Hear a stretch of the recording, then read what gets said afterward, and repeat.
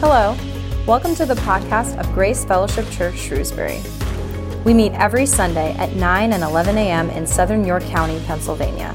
You can join our morning live stream on Facebook or YouTube. Just search for GFC Shrewsbury. You can find more information about us at gfcshrewsbury.org. We are so excited to bring you this message today, and it is our hope that you will come to know and believe Jesus Christ more fully through it. Good morning, Grace Fellowship. How are you? It's good to be with you.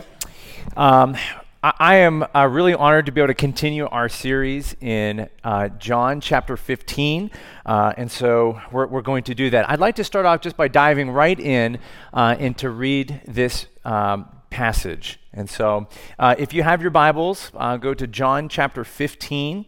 Last week, Jeff brought to us the vine and the branches, and we're going to continue past that, starting in verse 18. So it'll be up on the screen or using your Bibles. Let's read. If the world hates you, keep in mind that it hated me first. If you belong to the world, it will love you as its own. As it is, you do not belong to the world, but I have chosen you out of the world. That is why the world hates you. Remember the words that I spoke to you. No servant is greater than his master. If they persecuted me, they will persecute you also. If they obeyed my teaching, they will obey yours also. They will treat you this way because of my name, for they do not know the one who sent me. If I had not come and spoken to them, they would not be guilty of sin. Now, however, they have no excuse for their sin. He who hates me hates my Father as well. If I had not done among them what no one else did, they would not be guilty of sin. But now they have seen these miracles, and yet they have hated me and my Father. But this is to fulfill what is written in their law, that they hated me without reason. If you can try to imagine being the disciples. I wanted to read these couple verses here in the beginning again, because this is where I'm going to spend most of my time talking about is if the world hates you, keep in mind that it hated me first. If you belong to the world, it would love you as its own. As it is, you do not belong to the world, but I have chosen you out of this world. That is why the world hates you. Again, if you imagine you were the disciples and Jesus was seated with you and talking to you, and he was talking about the vine and the branches, and he was saying these things like, look, if you're connected to me, I'll be connected to you. If you love me, you love the Father, and my Father loves you, right? I think at the very end, this is my command to you. And he says, love each other, right? You could see the disciples to being just like, this is the guy we get to follow? This is awesome. And then Jesus goes, by the way, the world is going to hate you. I'm the Son of Man. I'm perfect, right? And they're going to hate me without cause, without reason. They're going to hate you also. Just try to imagine, the disciples again, be like, oh yeah, love and connection and the vine and the branches, like this is awesome. Yeah, the world's going to persecute. Say again, right? Later in the beginning, towards the end of 15, the beginning of 16, Jesus is going to go, hey, and also there's going to be a point where people are going to kill you and they're going to think that they're offering up sacrifices to God. And you can see some of the disciples being like, yeah, as they slowly kind of like, but no, of course not. But how did they process that? You know what I mean? Understanding what is this going to be like? And so, of course, we know how the story continues, right? I mean, the apostles in the first century church were hated and persecuted and hunted and martyred because of their faith. And yet, Jesus would say after these verses here, when I leave, I'm not going to leave you alone. You will have an advocate. The Holy Spirit will be with you. And so what we see in the first century church is that they were persecuted and martyred and killed because of their faith. But because of the power and the presence of the Holy Spirit and the faithfulness of our brothers and sisters in Christ, the church grew, did it not? And, another sermon or a Sunday school, we could go through the entire history of the persecution of our brothers and sisters around the world through time. And just like we see here in the Bible, that even today, right? Even today, there are millions of our brothers and sisters in Christ who are hated because of their faith, persecuted because of their faith. And yet we continue to see that because of the power and the presence of the Holy Spirit, the church continues to grow. Jesus doesn't know how to do anything but be victorious. Amen? Okay, and yet, when I read these verses, 21st century American, living in York, and I read these verses about how the world is going to hate me, sometimes, maybe it's just me, but I have a hard time figuring out how or if I should apply these verses to my life. Look, Jesus is giving the apostles a warning, right? Like, look, I'm going to be with you. I'll never be without you. I command you to love one another. I'll never forsake you. I'll never leave you. But the world is going to hate you as they hated me without cause. And I look at this and I go, well, what does this have to do with me? How do I take this warning when I don't daily feel persecution for my faith? Do you guys know what I mean? How do I heed this warning? And there's a couple things that make this difficult, and I think you'll understand. Number one, over the past many decades of our country, people have, or sociologists have kind of said that we're in a cultural war, right? Have you heard that before? A cultural war. Meaning that people agree less and less on a shared moral basis, that our understanding of justice or truth or what's right or what's wrong, right action, wrong action, all of those things, that we agree less and less with our neighbors and people in our community and people in the country or whatever it is. We just don't share as much of this foundational understanding of truth. And made worse is that this idea of individualism and relativism is just growing deeper and deeper. I mean, every generation, this is just being infused into the psyche of our country, this idea that the most important thing is me. And so as a bunch of me's continue to live around us, and us included, when we're trying to figure out what's true and what's right, you have seen this, that more and more that any basis for justice or truth and all of those things come from this idea of my individual, unique perspective. You hear it in our culture, right? Let your, follow your heart. Hey, that's your truth, but that's not my truth, right? So we agree less and less foundationally with those around us. This idea that what's true and what's right can be based upon my perception and my unique experiences. And yet, made worse, is that despite those differences, and that we see eye to eye with less and less people, we were all wired for community, wired for connection, wired for fellowship. God made us that way. So we're not connected to our brothers and sisters in our community as much because we're agreeing with our neighbors less and less, and yet we still want to feel connected. And so individualism has sort of given birth to like community's dark twin called tribalism. Tribalism is this idea that we begin to identify with groups of people that I don't know, but I agree with. Tribalism is grounded in who we distrust. When friendships and group identities are formed no longer by geographic or communal ties, but instead by political or social outlook. Suspicion towards institution grows and toward our neighbors. The result is that we become increasingly defined by who we oppose than by who we really are. And thus our problem is this. I brought you through all of that. Here is my point. How do I apply this to my life? The world will hate you. The world will show you disdain. And my problem is that there is disdain and mistrust and contempt everywhere. Using Jesus' warning here as a litmus test to whether or not we are believing or doing the right things is very difficult. For every wrong or right action or every wrong or right belief, there is a tribe that you can access to affirm those things. And therefore, you will always have a them, the other tribe, a them who hates you, a them to chastise and mock, a them to be morally superior to.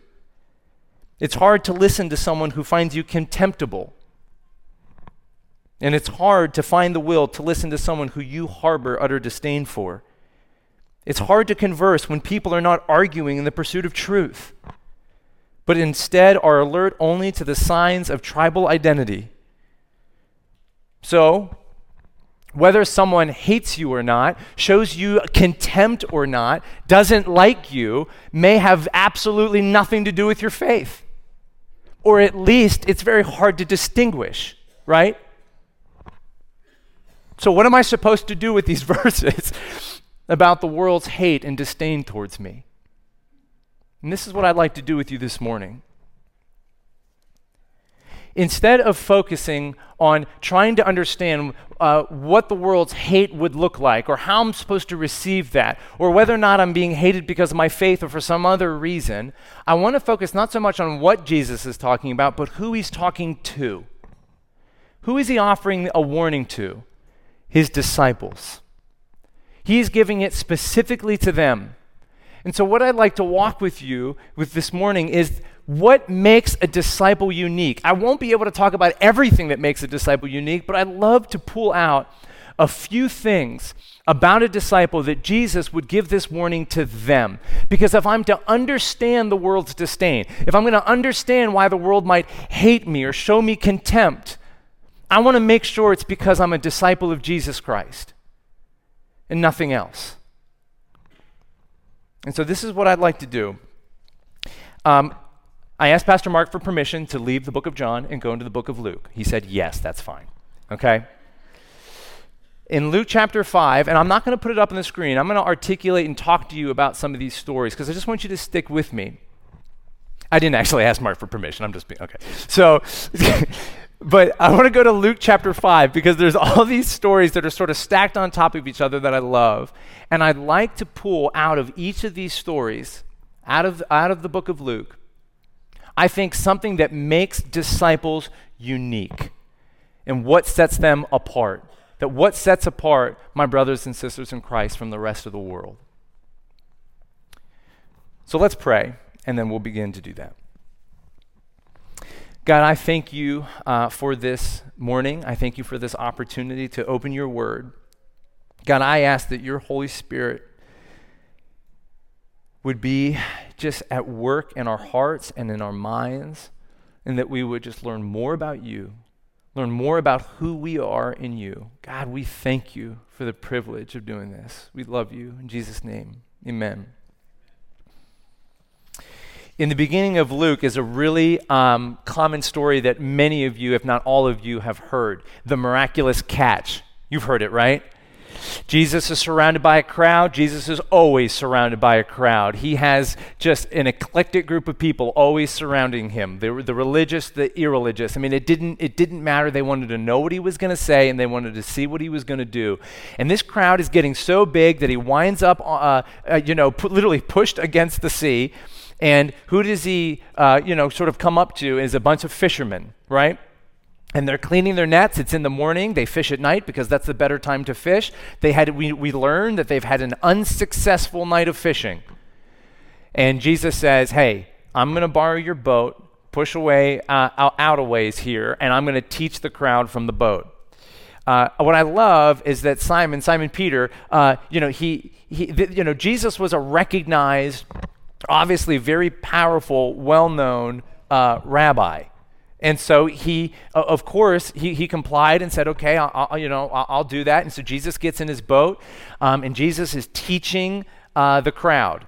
And I would imagine that Peter thinks that through this whole thing that he is completely irrelevant in this process, right? He's just a body to get a boat out. And then when Jesus is done teaching, again, I just think it's great, and he's like, amen.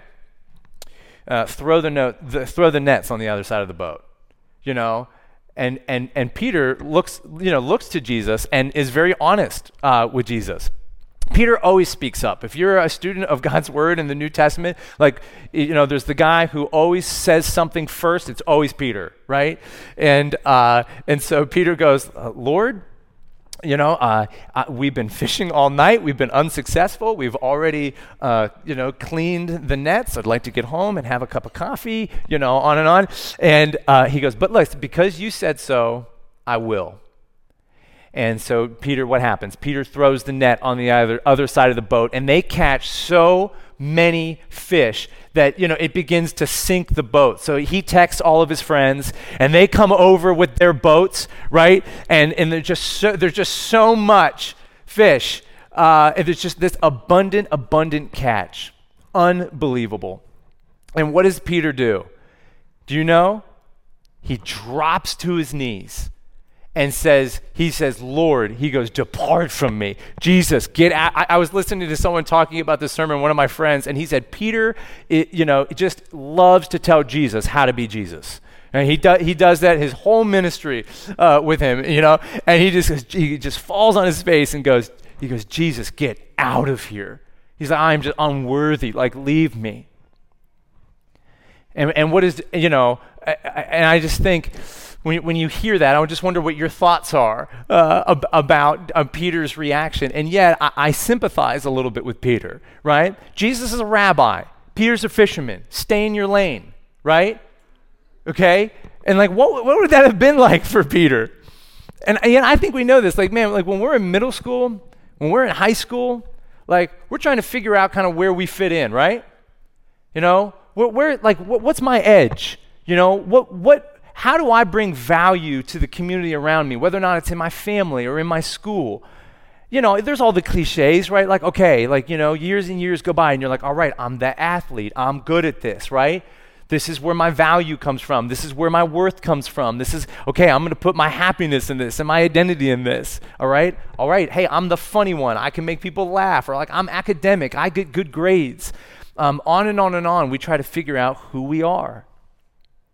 And then this is why college is such an identity crisis for so many young people, because what happens is you get to college and you were the athlete, right? And then who do you meet? You meet people who can just run laps around you, right? Or you were the good student, straight A's, and you meet people far smarter than you. Man, you were beautiful, attractive, the popular one. And then all of a sudden you're surrounded by people, again, who are far more beautiful than you, far more attractive, far more popular. And then you just have this identity crisis. And of course, it stops at college, right? We don't continue to try to figure out where our worth is and where we put, of course not. It just continues. All right, I'm going to be the best mom I can be. That's what I am. There's a lot of things in my life that are not right, but I'm the best mom. And then you go to some new ministry and you're like, I am not the best mom. Right? And you're I'm a business. It's about my success. I'm really good. The bottom line. You guys get it, right? Always searching for where we put our identity. Where do I find my worth? Where does my value come from? And when we're surrounded by others who have found more success, more beauty, more profit, right? But whatever it is, I think we're shaken because gosh, I thought I was doing okay. Now imagine meeting Jesus, right? I'm a good person, right? And then you meet the Son of Man. How do you think that makes you feel? Now try being Peter. I'm a fisherman. Now, listen, later in human history, we just toss out people's last names and we would just give people last names that it's their vocation, right? It's and you are now Smith, right? Because people's identities, everything became, behind their vocation and what they were good at. And so here you have Peter, a fisherman, and a rabbi is standing in his boat, and a rabbi says, hey, throw the nets over here. Peter's the fisherman. And I think he just goes through this self-quake, this identity crisis right in front of Jesus Christ. Who am I compared to who you are? And I think that we're a lot like that. And what does Jesus respond? What is Jesus' response to Peter? You know, when Peter gets on the ground and says, like, oh my gosh, God, I'm just so not worthy. What does Jesus do? Like, kicks him and says, that's right. You know? No. Like, of course not. Right? This is the coolest part, is that Jesus doesn't mind this identity crisis taking place in Peter's heart right now. Do you know that? He's not ashamed of him. He doesn't condemn him. Do you know what he says? Hey, I have something I want you to do with me and you. We're going to change the world. Well, I'm going to change the world, and I'm going to invite you into it. Come, follow me. I'm going to have a fishing beyond your fishing. You see? Come, you're no longer just a fisherman. You're going to become a fisher of men. And so it says that the disciples walked away. And what did they walk away from? And we're talking about identity and where we put our value and purpose. Peter and these other disciples, who would become disciples, they walk away from probably the greatest catch of their entire careers, right? Like, this would have absolutely changed their lives forever. So if there was any a day to put their identity and value and worth into what they did in their job, all right, that was the day, and they were willing to turn their back on it and follow Jesus. Now, listen, if we're lazy or maybe even just confused sometimes, we can look at that and go, oh, well, then the lesson for me here is that if I'm to meet Jesus, I have to turn my back on my job to follow him, right? But there's really not a ton of evidence. There's really no evidence in a sense that that's the main application here, right? Of course not. There are tent makers and all sorts of people who in vocation allow their faith to impact what they do and how they do it. So instead of thinking about the disciples just turning away from their jobs, I'd like instead to think about it that they're just turning away from an old identity, right? These nets just representing where they used to put their all of their value, all of their worth, all of their time, all of their time, all of their self-worth and purpose. They turned their backs on it and followed Jesus. Our identity is in Jesus Christ. That's where I find my worth. That's where I place my value, all in him. He is the only thing that will love me back. He's the only thing that lasts forever. And he's the only thing that can never be taken away from me. Jesus is saying, I have a fishing beyond your fishing, a wealth beyond your wealth, a beauty beyond your beauty, a success beyond your success. Real fishing will be more than just this. We're going to go change people's lives for eternity.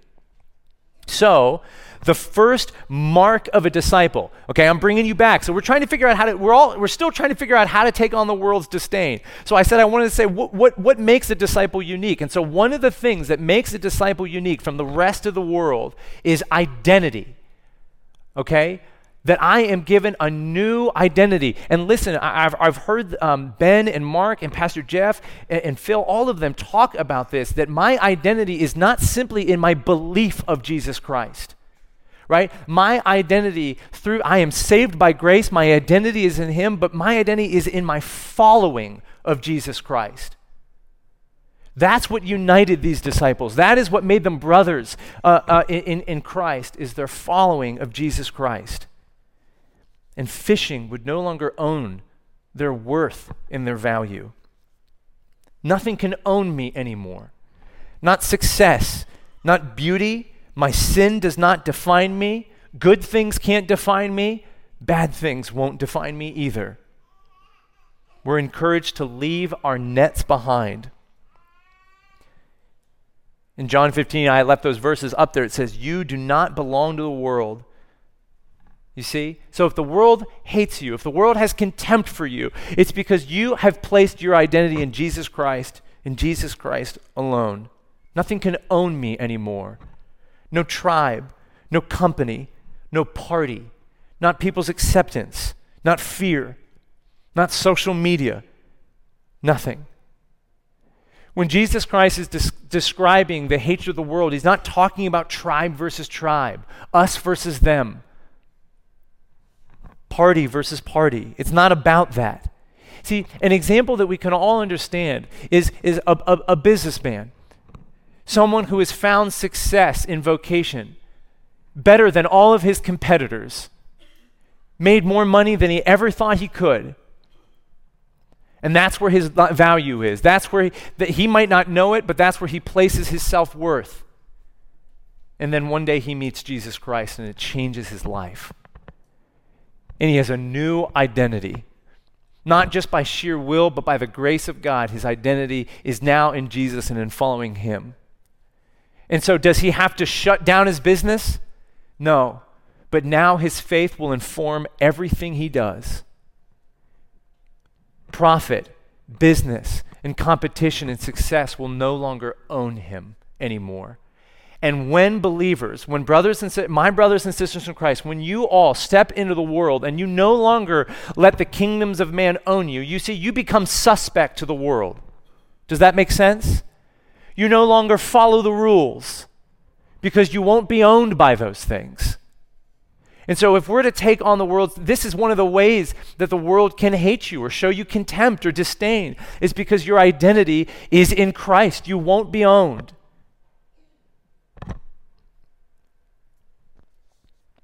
So my question for you this morning is, what owns you? Or at least, if your identity is in Jesus Christ, what is that thing that is always battling for your identity? Always trying to steal back your self-worth? To say that this is what I bring. This is how I value. That my value comes from my parenting. My value comes from my great family. My value comes from my success or my grades or my athleticism or my beauty or my acceptance, my power, my influence. That this is why I'm worth something. What tries to own you? Our aim as individuals and as a community isn't to be, here's my point, is that as we put our identity in Jesus Christ, does that mean that we then become apathetic to all of these other things in the world? No way. We should love our families. We should let our faith inform the way we go about doing our jobs. We should care about the welfare of our schools, our community, and our nation, and on, but none of those things define us. They shouldn't own us. Our identity as a body of believers isn't to be defined by our mutual positions. It's not defined by who we oppose or who opposes us. It's certainly not about our allegiance to the kingdoms of man. No, we are unified in our new identity and our mutual following of Jesus Christ. So as Jesus gave this warning to his disciples, he was talking to a group of people who had a unique idea unlike anyone, a unique identity unlike anyone else in the world. The second story in Luke 5 happens directly afterwards, and a leper runs to Jesus. Now, then they would call leprosy any assortment of diseases and skin diseases or anything that people thought that were contagious, you understand? And so to be a leper meant that you were kicked out of the places of worship and community that you belonged to. Do you understand? Like they were complete outcasts and complete rejects sent to the outskirts of the village or the town or the city in which they lived. And these people were so hated that if they stepped anywhere near community, historians would say that what they would do is they would have to shout, ring a bell, or shout unclean as they got anywhere near someone else. Unclean. Unclean. Lest what? Lest they likely be stoned or killed for being near others. And what does this leper do? He runs into town, kneels at Jesus' feet. And he risks everything to be at Jesus' feet. He risks everything to be there. And what I love about this man, what I love about him is he still says in humility, Jesus, if you are willing, heal me. You know what he doesn't do? Like run at his feet and look around and be like, quick, Jesus, quick, you know? Like, look at it, fix it, you know, before people see what's going on. No, he goes, Lord, if you are willing, would you heal me? He knew, even this man knew that Jesus owed him nothing. And what does Jesus do? Jesus reaches down. Actually, I was going to say, what Jesus didn't do. You know what Jesus didn't do? snap his fingers and go, healed, because he could have, right? But what does Jesus do? He stands the man up and he touches him. Now, what was the reaction of the disciples in the crowd around when they saw that? Do you think they all went, oh, that's wonderful. Look, we didn't expect that. Shocked, disgusted, angered? Did the disciples even feel a little betrayed by Jesus in that moment? Like, how could you? I thought we were about to go do something incredible, and now you're like one of them. Jesus touches them. But of course, dead things don't stay dead when Jesus touches it. And that man did not make Jesus unclean, but Jesus' cleanliness was imputed on this man. But does he just heal his skin in this story, if you know it? Think about what that must have meant for that man, to have his coverings taken off in front of the entire community that had called him nothing but reject and outcast, to be touched by Jesus Christ and to be healed. See, Jesus would restore people. And so, we have a new identity. One of the things that makes disciples unique is their unique identity in Jesus Christ, that nothing will own them. And the second thing that I think this morning that makes disciples unique is their purpose that they would have through Jesus Christ. Because who was watching but these disciples? And watching not just who he loved, because who did Jesus love? What were they seeing? He loved the marginalized. He loved the outcast, the rejects. He loved the sexual outcasts, the political outcasts, the racial outcasts. Do you see? Religious, on and on and on, the marginalized, and those who were pushed aside, those who had been discarded and considered unworthy by those around them. That's who Jesus loved. But it wasn't just who he loved, it's how he did it. He was so deeply personal in everything he did. He would touch those that no one else would touch. He would associate with those that no one would get caught hanging out with, especially, Christian, are you listening? Who would he make angry more than anyone? Religious people, right? He saw those who no one else would see. He ate meals and shared blessings with everyone's them. You see? And he was so deeply personal. He touched, he cried, he cared so deeply about people's bodies, about their minds, about their relationships, about their pain, about their hurt. He cared about their hunger and their thirst. He met needs. Man, how appropriate that we just watched the video of how a few resources could change those children's lives, right? As they get access to clean water. Like that's the kind of thing that Jesus deeply cared about. And yet he never stopped there, did he? You see, Jesus didn't ignore people's earthly needs and physical needs just to be able to offer them sort of theological truth or eternal truth. He always met people's needs and loved them and cared for them. It's just that he always went deeper. He offered them more. He said, you're thirsty? Then I'll give you a drink, but I'm here to be your living water. You're hungry? I'll give you bread. But you understand that for eternity, I want to be the bread of life to you. He cared. Jesus was communicating over and over and over to people and to his disciples that there is something worse than being a leper. There's something worse than being a reject. There's something worse than being outcasted or being paralyzed. There's something worse than death, and it's not knowing the God that made you. You see? And that's what the disciples watched Jesus do. And Jesus was saying, he was looking to the disciples. And by the way, Jesus was looking to the Pharisees in deep compassion and just going, do this with me. All of this is yours. Do this with me.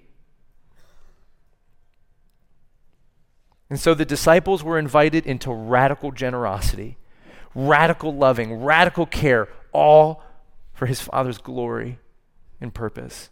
Fishers of men, casting a really wide net for the lost. to draw men and women from the depths into a new world, a new kingdom, by force, by government, by coercion or manipulation. No, but by constant service, love, and sacrifice. And so that's why as Christians we say, God, give me your eyes so that I can see who you want me to see. Give me your heart, God, because I want to know what breaks your heart. I want my heart to break for what breaks yours. God, give me your hands so that I can do the things that you're already at work doing. Lord, invite me into it. You know, this summer after the pandemic, it was awesome because we finally got to, meet with kids. And I say after the pandemic, but we finally got to go to camp, okay? And we loaded buses with students who we had spent years getting to know in a really difficult season. And boy, I just heading to this camp trip, I felt like we took the right kids, just kids that I knew that like they loved their leaders and the leaders loved them. And yet I knew that a lot of the students we took were just, did not know the Lord. We say in Young Life that like our aim, those who were trying to seek more than anything, who we sort of program so many things around is we're trying to reach the furthest out. Does that make sense? And we took this incredible trip, and our leaders were all meeting together about halfway through the week, and we were just doing big adventure with students and having just incredible fun. And and there was just a speaker who was articulating the gospel in a way just made for students, and leaders like talking and dialogue with. And what I love is just that leaders, every year, no matter how long they've been doing it, especially if they're new, they're just like, I can't believe these students are willing to talk to me about what's going on in their life like this. Like, I can't believe how open they are with me. I can't believe I'm able to share my faith with them in a way that they really want to know and they really want to hear. But one of the things that our leaders said that they were hearing in every cabin, and it was crazy because it was almost word for word the same between the girls' cabin and the guys' cabin, is there were students, one after another, looking to leaders, after talking about the gospel and talking about who Jesus was, and they kept saying this. They said, why has no one ever told me this before?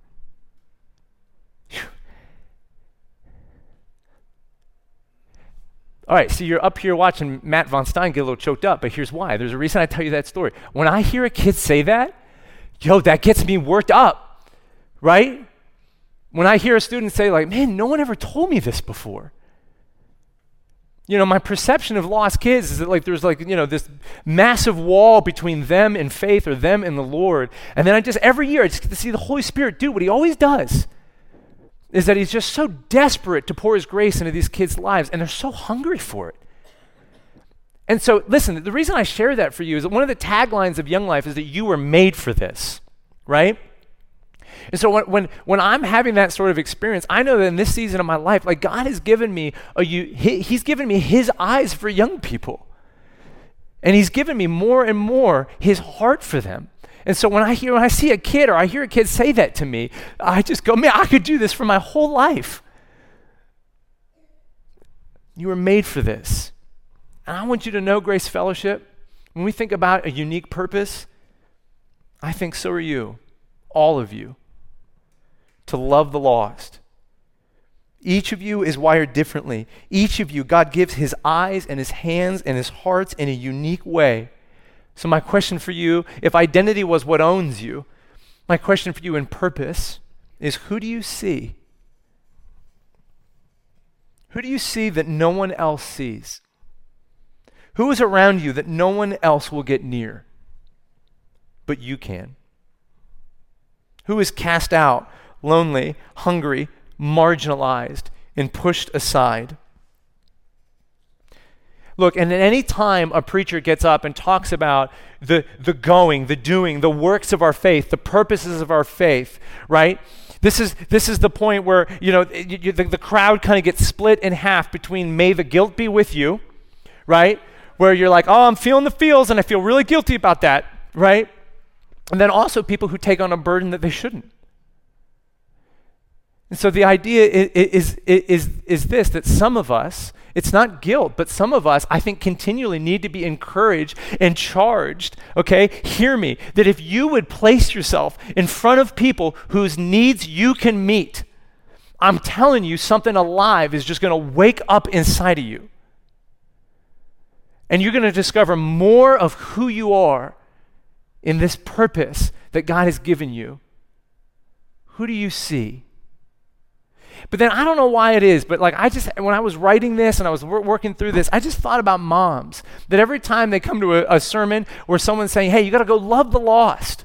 Like, love those around you, love your neighbors, like feed and all of those things. I've just heard so many moms in my life, they feel so guilty because they're just like, gosh, I just feel like I'm not doing enough, I just have to take care of these 5 human beings here, I don't know why this was on my heart, but I don't know if there's like a mom here or two. I just want you to know, I think the rest of us need to use you as an example of what it looks like to serve and sacrifice for those who God has called you to love. All right? Yeah, sure. I just think that sometimes we just feel so guilty when God has so clearly placed something in front of you and going, like, love and touch those who no one else can touch and love like you. But I think some of us need to be challenged too.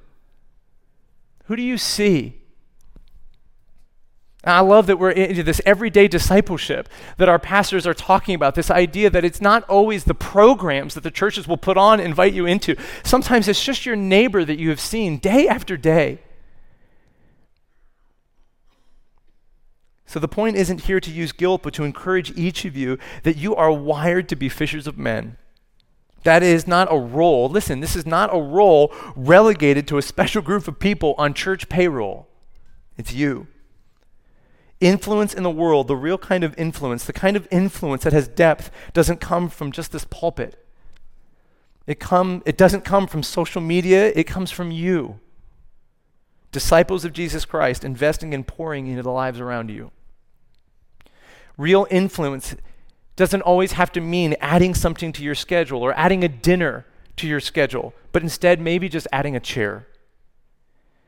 You don't have to be a theologian. Just being a calm human being who honors people in your speech and doesn't complain about everything is an incredible Christian apologetic in a day of constant outrage. Who do you see? And I guarantee you, your experience will be like those leaders at camp. That as you invite your neighbor into dinner, and some of you are already doing this. I think about what you all have done at the Adopt-A-Block. I think that was yesterday, right? Pouring into the community around you. And they would tell you the same thing. The closer you get to those who Jesus has given you a unique sight for, a unique vision for, you will be amazed at how hungry they are for Jesus through you. And how desperate God is to pour his grace on their lives through you and through your story and through your faith and through your obedience. And so, the warning that Jesus gave his disciples about the disdain and hate of the world, a unique identity, a unique purpose. You know what's so cool about the identity and purpose that God gives you? It's eternal. It's unchanging. The world is constantly changing all around you. These two things will never change. To seek and love the lost and to know that your identity is in Jesus Christ alone. And so why does this matter? Hear me. If I'm going to take on the world's disdain, I want to know that it's because of his name and his purposes. Do you see? If living in the freedom of my identity in Christ causes the world to hate me, so be it. If participating with God in the sorts of things his son is at work doing in the world causes the world's contempt, fine. But I think there are things that we need to know is that one, there's no reason for us ever to enjoy the world's disdain. Does that make sense? To go after it, to seek it, to be proud of receiving the world's hatred towards us. That makes no sense. Jesus never did that. Jesus loved the people who hated him. He was not proud of their disdain towards him. It didn't make him morally superior. He loved them. Didn't go seeking after it. But some of us also need to hear this. Don't avoid the world's disdain either. Jesus stood in front of Pontius Pilate. He stood in front of the Sanhedrin. The apostles in the first church would stand constantly in front of those who were telling them to keep their faith to themselves. And the answer was, I will not. And Jesus said exactly who he was, no matter what the consequences were.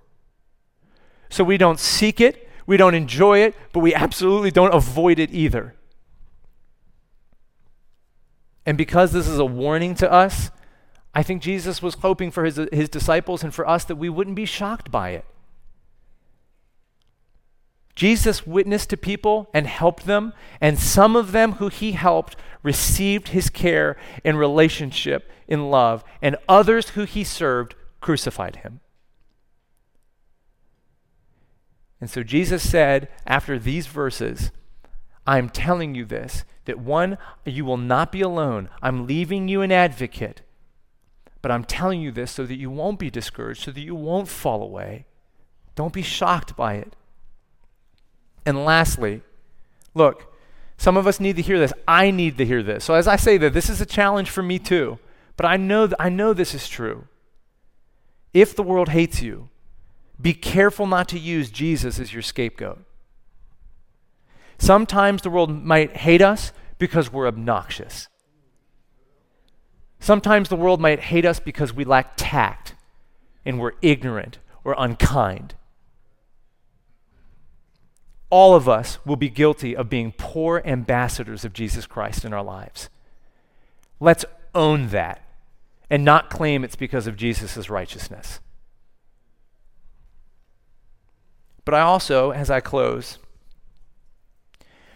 want to recognize with you that there are some of you here who, because of your unique identity in Jesus Christ, and because of your unique purposes that he has placed on you, those who he's asked you to serve, the things that he's asked you to go, the nets that he's asked you to walk away from, that whether in your work or in your family or in your schools, maybe in your marriage, your relationship with your children, that you do face disdain and contempt because of your identity in Jesus Christ. And I hope that you will hear the same thing that Jesus said to his disciples, was you are not alone, and do not be discouraged. I am always with you. What would we hear? You can be struck down, but what? Not destroyed. You will never be abandoned. You see, if I'm going to put my identity, if some of you sitting here, like, how do I trust God with this? Like, if I'm trying to be honest, like, the world does compete with my identity. I'm constantly being pulled into thinking that my value is somewhere else. That the kingdoms of man and how I use my time, like, I'm distracted from the purposes that God has called me into. Sometimes I'm blind to the people that Jesus wants me to see. Like, how do I do this? And Jesus Christ, in the end of his ministry, would turn his eyes, his earthly ministry, would turn his eyes to Jerusalem, and he would go where? But he would go to the cross, where ahead of you, he would take on all the disdain, all of the hate, all of the contempt.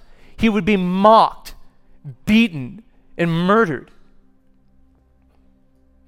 And he would pray for those who were doing it. But he would defeat my contempt, my disdain for God on the cross. And 3 days later, when he rose again, now, if my identity is in Jesus Christ, that means that my identity is in him, not just because I'm trying. It's not just my will, but it's by grace that he is going to hold on to me. That when God sees me, he sees his son, and there is nothing I can do to change that. My identity is in him alone. And so while the world competes with me, beauty, success, grades, on and on, whatever it is, I can know that because of the power of the Holy Spirit in my life, I am always his. And I will not let the world own me. Nothing. We can live in our identities not by sheer will, but by the power and blood of the Lamb. We can live in our purposes because it is not me, but Christ who works through me. I don't save people. Jesus does. But man, he wants to use me, my story. God, I owe you everything. Use me. It's the power of the Spirit in me and through me, in you and through you. You were made for this. And lastly, no matter how the world responds, we can take it on because he took it all on himself on our behalf. And he will never leave us or forsake us. No matter what the world says, no matter what the world does, to those who are in him, Jesus Christ on the cross and through the grave and his resurrection meant that even death itself cannot separate me from God. That death just itself becomes a dark hallway into the very presence of my King. And so I will live in my identity in him and in my purpose. And that's what makes me a disciple. That's what makes you my brother and sister in Christ, is our unique following of Jesus Christ and doing the things and participating in the things that he's asked us to do. And so as Andrew and Leah lead us in worship, I'll invite you, we'll dim some of the house lights, and I invite you to just listen to this song, to sing along if you feel led. You can stand if you want to, or you can remain seated. But I hope you will consider those questions that I've asked you as we worship. Where's your identity? Who do you see? And don't ever forget, you are not alone. The power and the presence of the Holy Spirit is with you. And I think in that way we can take on whatever the world throws at us. Let's worship together. We hope you enjoyed this message.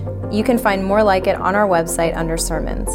To keep up to date with our sermon series, hit the subscribe button in your podcast host and follow our social media pages. Just search for GFC Shrewsbury on the platform of your choice. If you're looking to connect with us further, then you can email us at connect@gfcshrewsbury.org. We will be back next week with another message. We hope to see you again soon.